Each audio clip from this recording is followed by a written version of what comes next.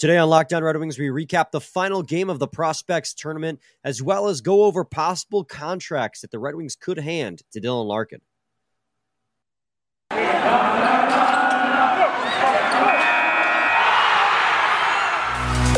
You're Locked On Red Wings, your daily podcast on the Detroit Red Wings, part of the Locked On Podcast Network, your team every day.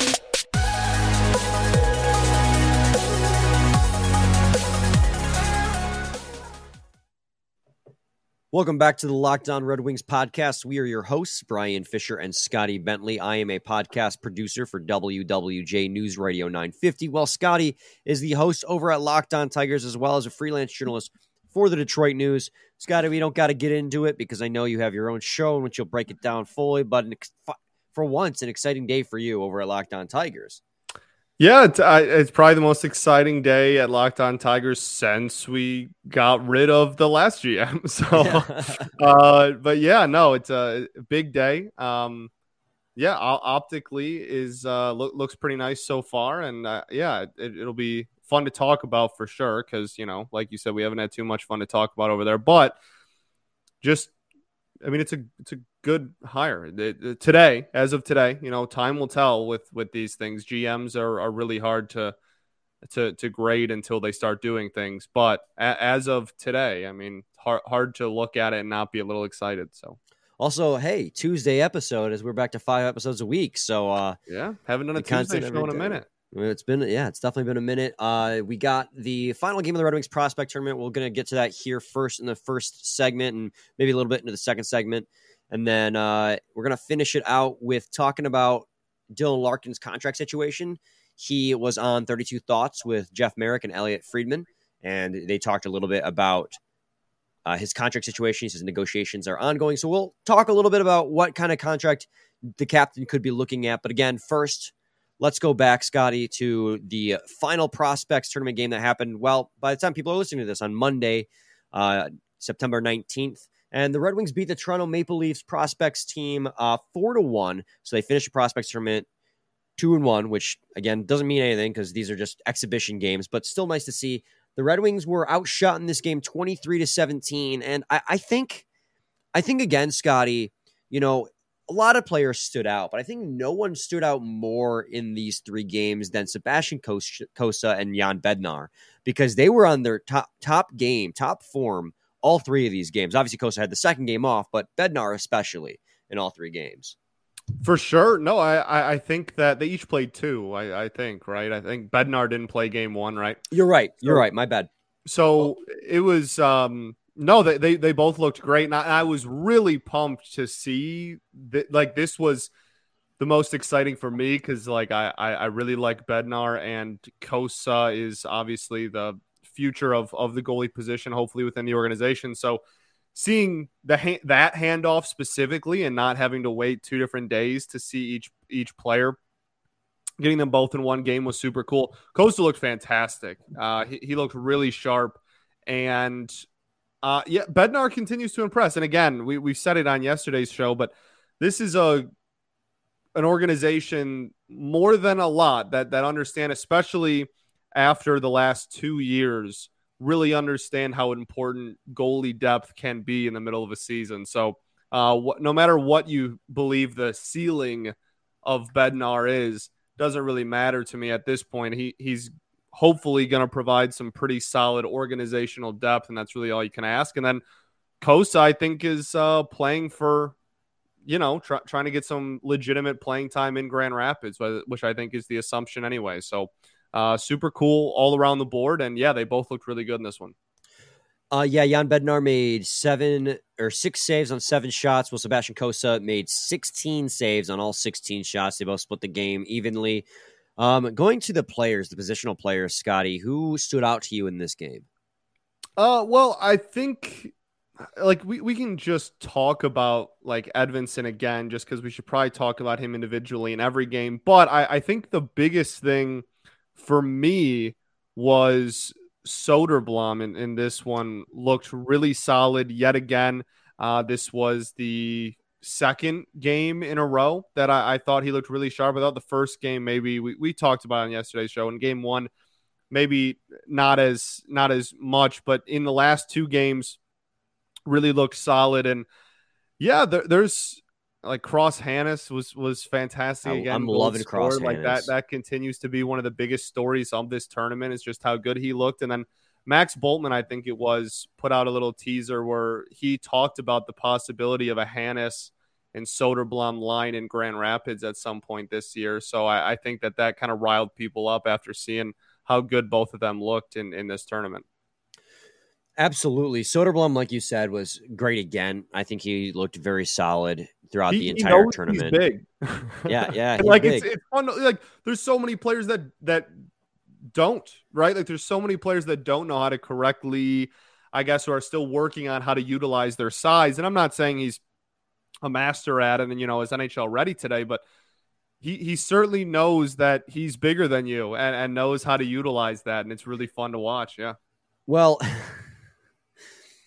what's crazy about that Cross Hannes Soderblom's connection too is like there's somebody that's getting left out of that connection, and that is Simon Edvinsson, because Cross Hannes had another goal today, again assisted by Soderblom, but in both those goals, Simon Edvinsson also had an assist. Today, or on Monday's game, it was a primary. On Sunday's game, it was Saturday's game.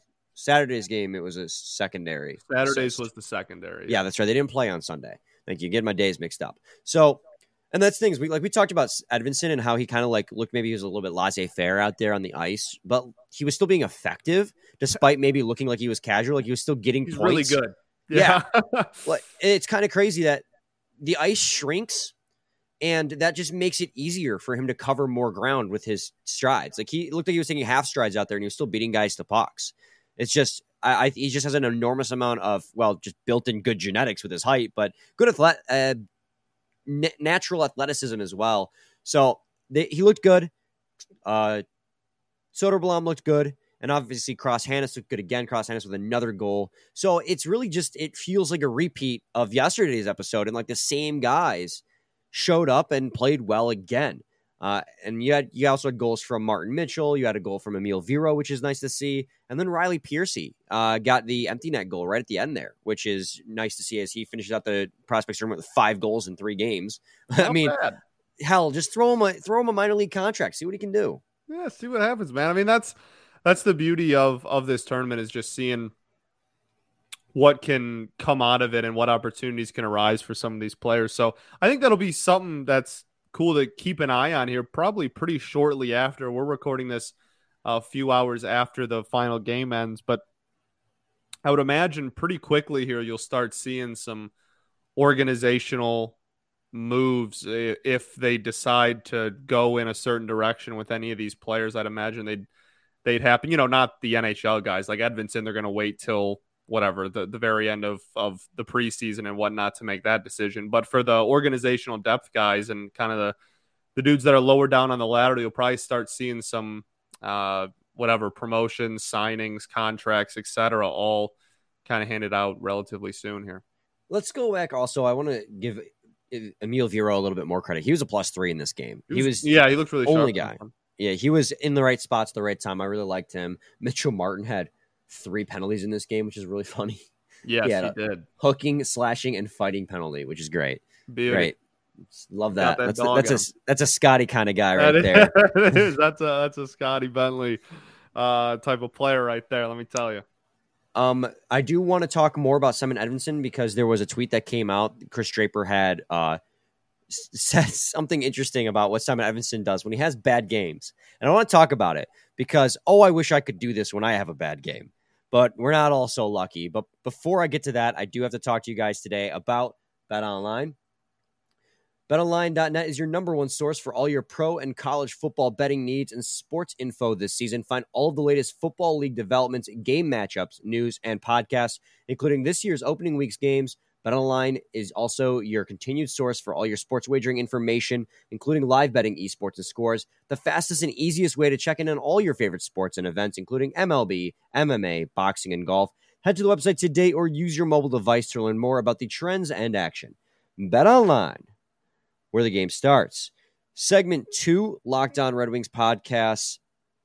Scotty, let's talk about Simon Edvinsson a little bit more here. And that Chris Draper said that when Simon Edvinsson has a bad game, he immediately calls either Nicholas Kronwall or Nicholas Lidstrom to go over game tape. Can we just take a second to not only, like, am I hella envious of that? Absolutely. But that is an incredible resource to have at your fingertips when you're already a highly touted prospect, 6th overall, and you're huge and you have all this athleticism and all this skill, to then be able to go, let me call Nicholas Lidstrom, arguably the best defensive defenseman to have ever played the game. Arguably one of the best defensemen, but definitely the best defensive defenseman to have ever played the game. And then also call up Nick Kronwall, who spent over 10 years in the NHL and was a number one defenseman on this team once Nick Lidstrom retired, who was also a solid player on this team, and ask them for advice and to go over tape with you. That is an insane resource to have. And it makes me even more excited. And again, I don't want to overhype myself. I don't want to overhype Simon Edvinsson. I don't want to look too far into things, but that's exciting to like have that ability. Like that makes it all the more all the more exciting for Simon Edvinsson that he has that kind of help to help him develop into a bona fide NHL defenseman. Yeah, it's something that 31 other teams can't offer a kid. Right? Right? Like that's what makes that exciting, man. Like that's something that 31 other organizations top to bottom do not have at their fingertips. You cannot call the greatest defenseman of all time when you have a bad game. I guess you could, but like, you know what I mean? Like that's something that is so cool about the fact that so many players from the dominant Red Wings teams of the past stick around and are very prominent parts of the organization today, because that's such a unique resource and such a awesome thing to be able to say that we have. And again, 31 other teams don't. It's very cool. And I honestly, I can't wait for the preseason. Like I want games to start. I want to be able to look at Simon Edvinsson out on the ice. I want to see what he has to offer. I'm ready to watch some wing wheel hockey, baby. I'm ready to watch some dudes on the ice, and I want to start having those conversations about, like, is he ready to make the NHL roster? What are you seeing from him specifically that you like? What do you think he still needs to work on? Like, is there a roster spot for him? I want it so bad. And I know we're very close. We're kind of knocking out the door of that, but yeah, conversations like that just amp you up. I think it's impossible not to. And obviously, just aside, great resource to have. Like, can't hurt, right? Like, can't hurt the kid. So.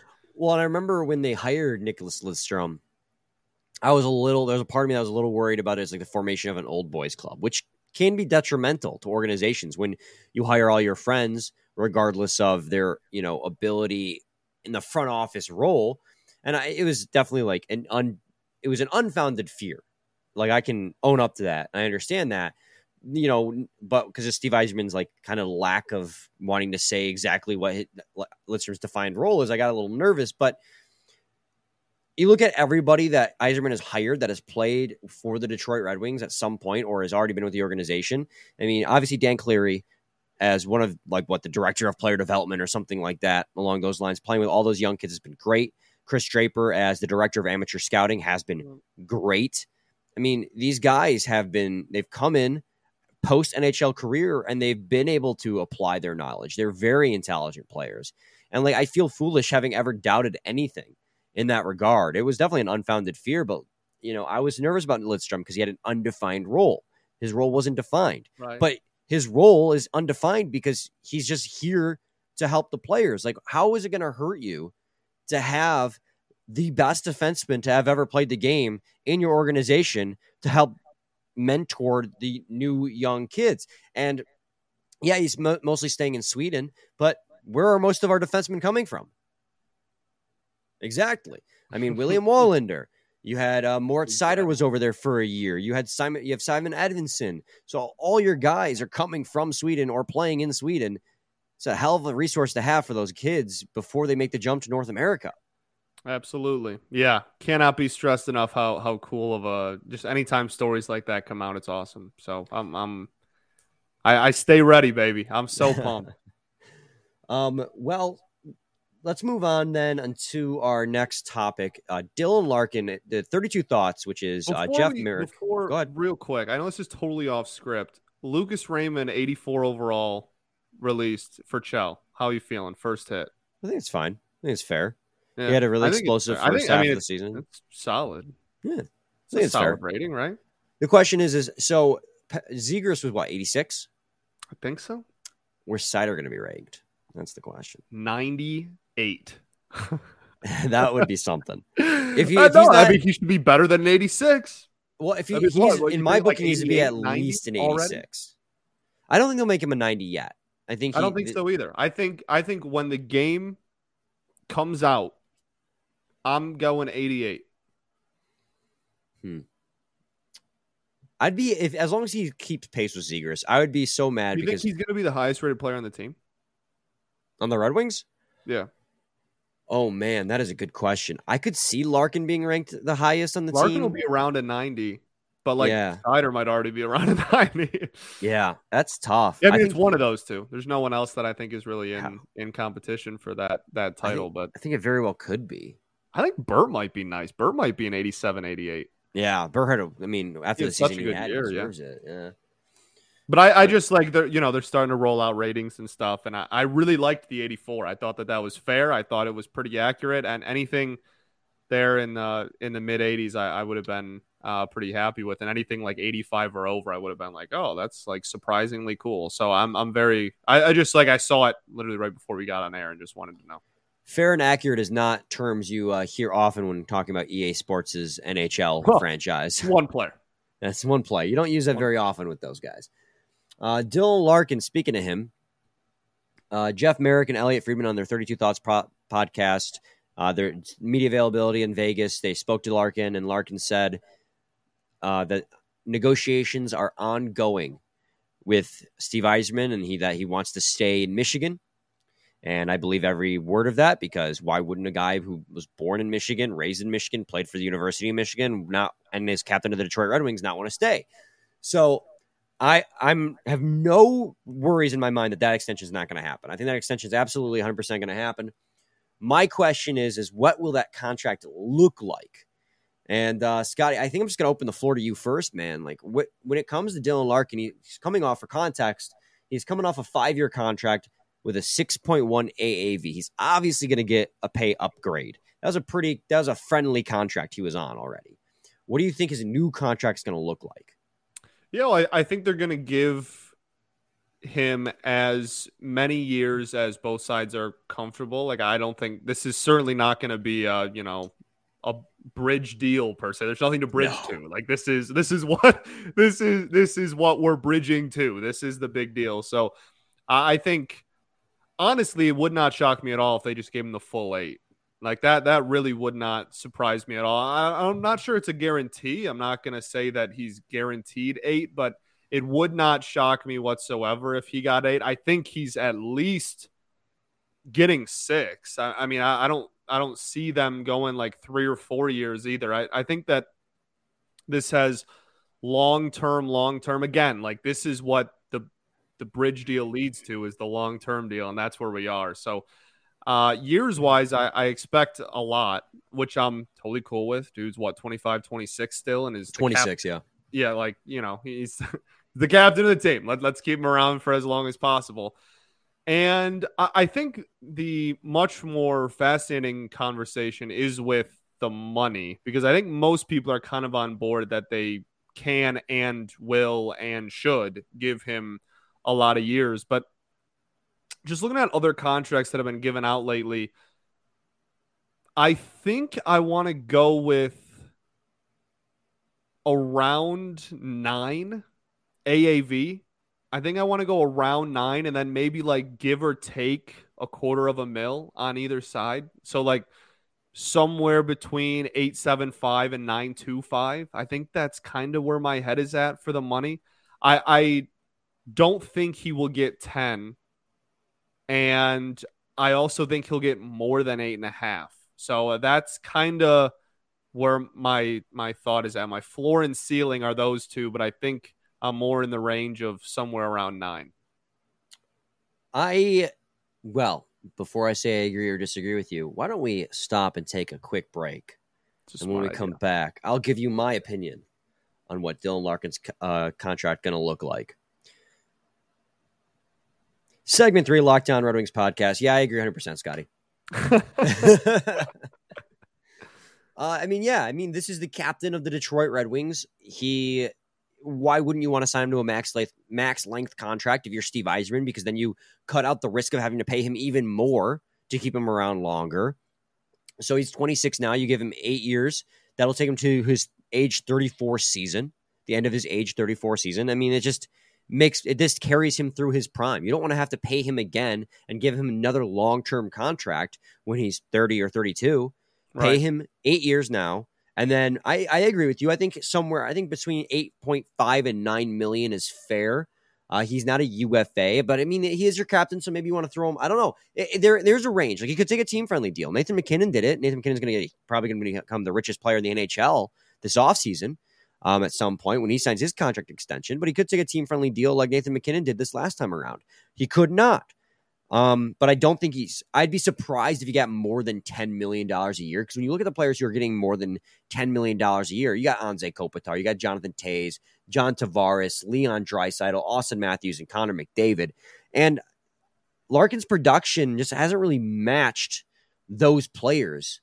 So I would be surprised to see him get that much money. But when you take him down to, that beneath that $10 million mark, you got Tyler Seguin at 9.85, Braden Point at 9.5, Nicholas Backstrom 9.2, Crosby at 8.7, but he signed a 12-year contract when he was 24. So that contract's old. You remember when he signed that thing? That was a big deal. That was like people were looking around like, in hockey? 8.7 in hockey? Like, people were freaking out. Yeah, That thing was crazy, yeah. Steven Stamkos is only making 8.5, which is also like a pretty friendly deal when you think about it.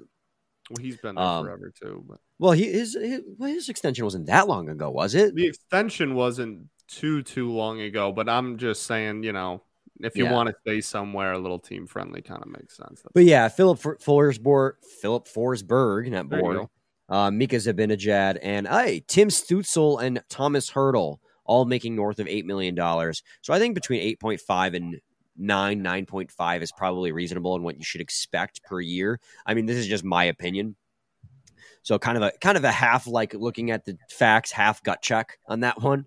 Sure. But is there a reality that you think that he could take less than 8 years? Like, he would want less than 8 years, or that Yzerman would want less than 8 years? I don't know if there is, but is there?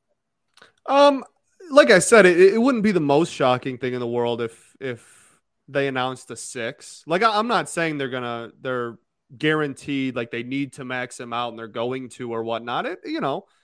At 26, 6 years puts him at 32. That's still most people's prime-ish, right? Like, if you do 8, that takes you to 34. That's usually on the back end of it, but you're under contract through that, right? And if you're still playing good hockey at 32, that kind of prevents that.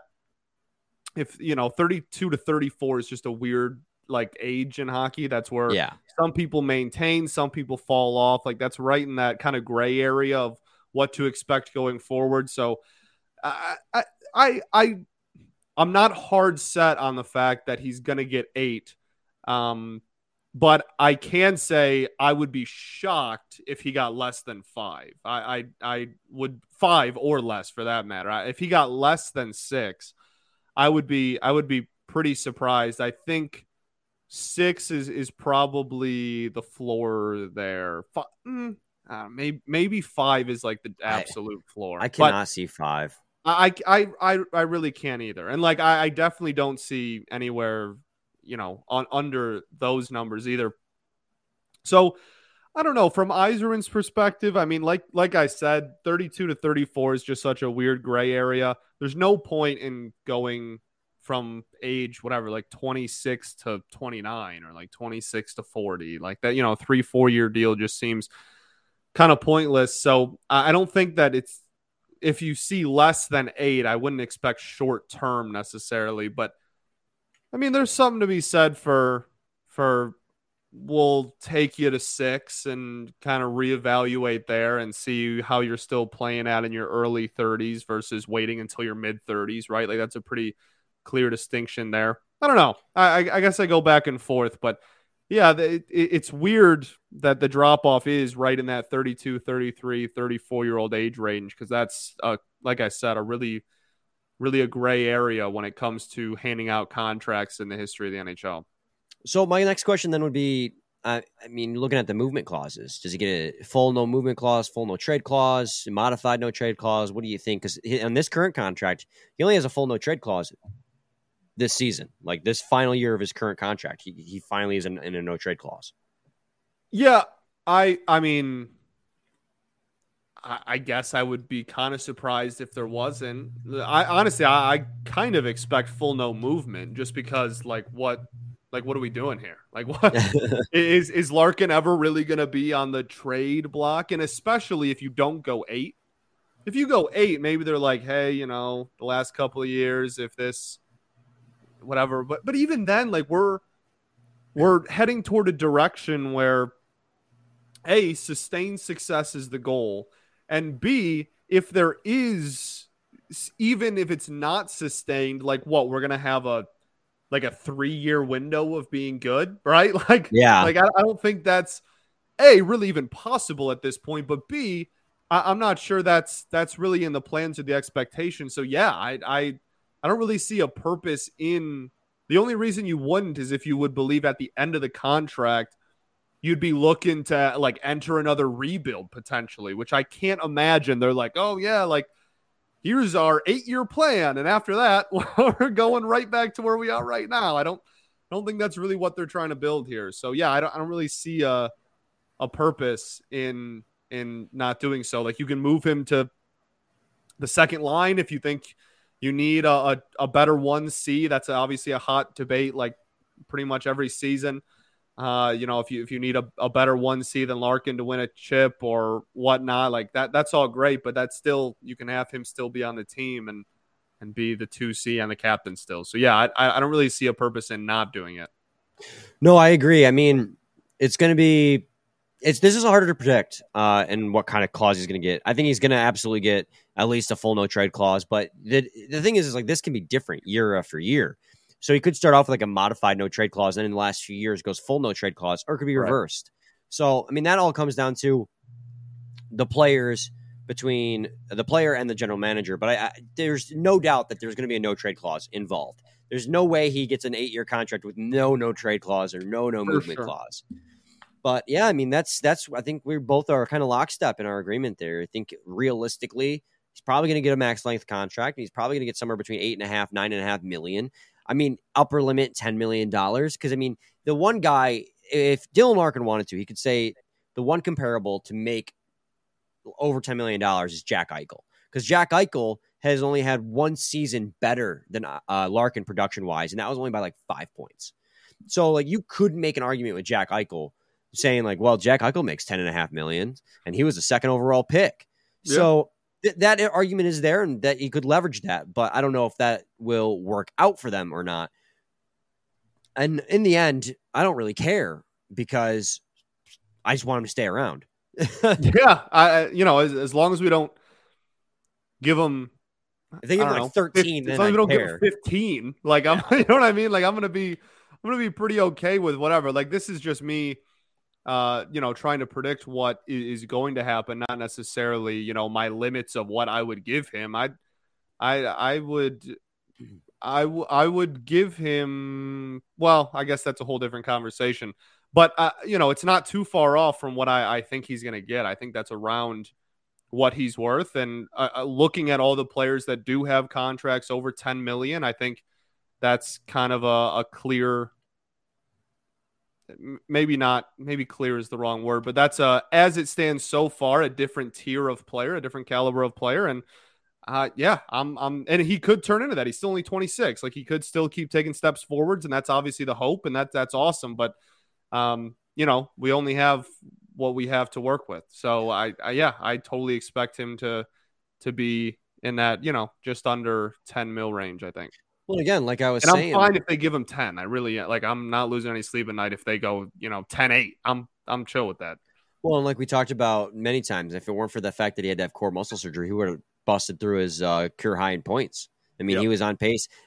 Before that, he sustained that injury around the All-Star break. He was like at a 1.5 per game. He was crushing it.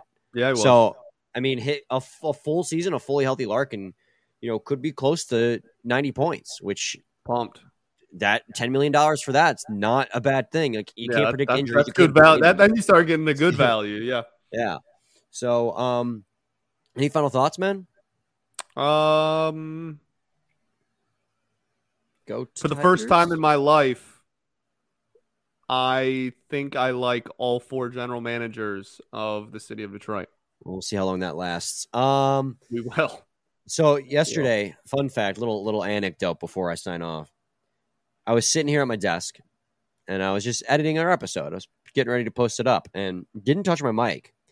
The mic fell off my desk, and it's one of those ones that it's a screw-on clamp, Yeah, me too. and it just fell off my desk. Is Nope. it fine now? Yeah, I mean, I just put it back on. Oh, It scared me. it's Made kind of me jump a scary. little What do you bit, think? yeah. Do you think it was like I don't know, a sign From God? from whatever you believe in? I guess I don't know. What do you think it's trying to tell me? Give up? No, never give up. Buy a better mic? Maybe that actually might be it. My mic's good. I just had a call. The technical difficulties I had were not the mic's fault. It was the cheap wires that I bought off Amazon, which I rectified. Maybe it So. was. I don't know. I have no clue. I'm done trying to. Guys, I don't make your mic fall. All right. We'll be back on Wednesday with a new episode. Same time, same place. It's your team every day. Every day.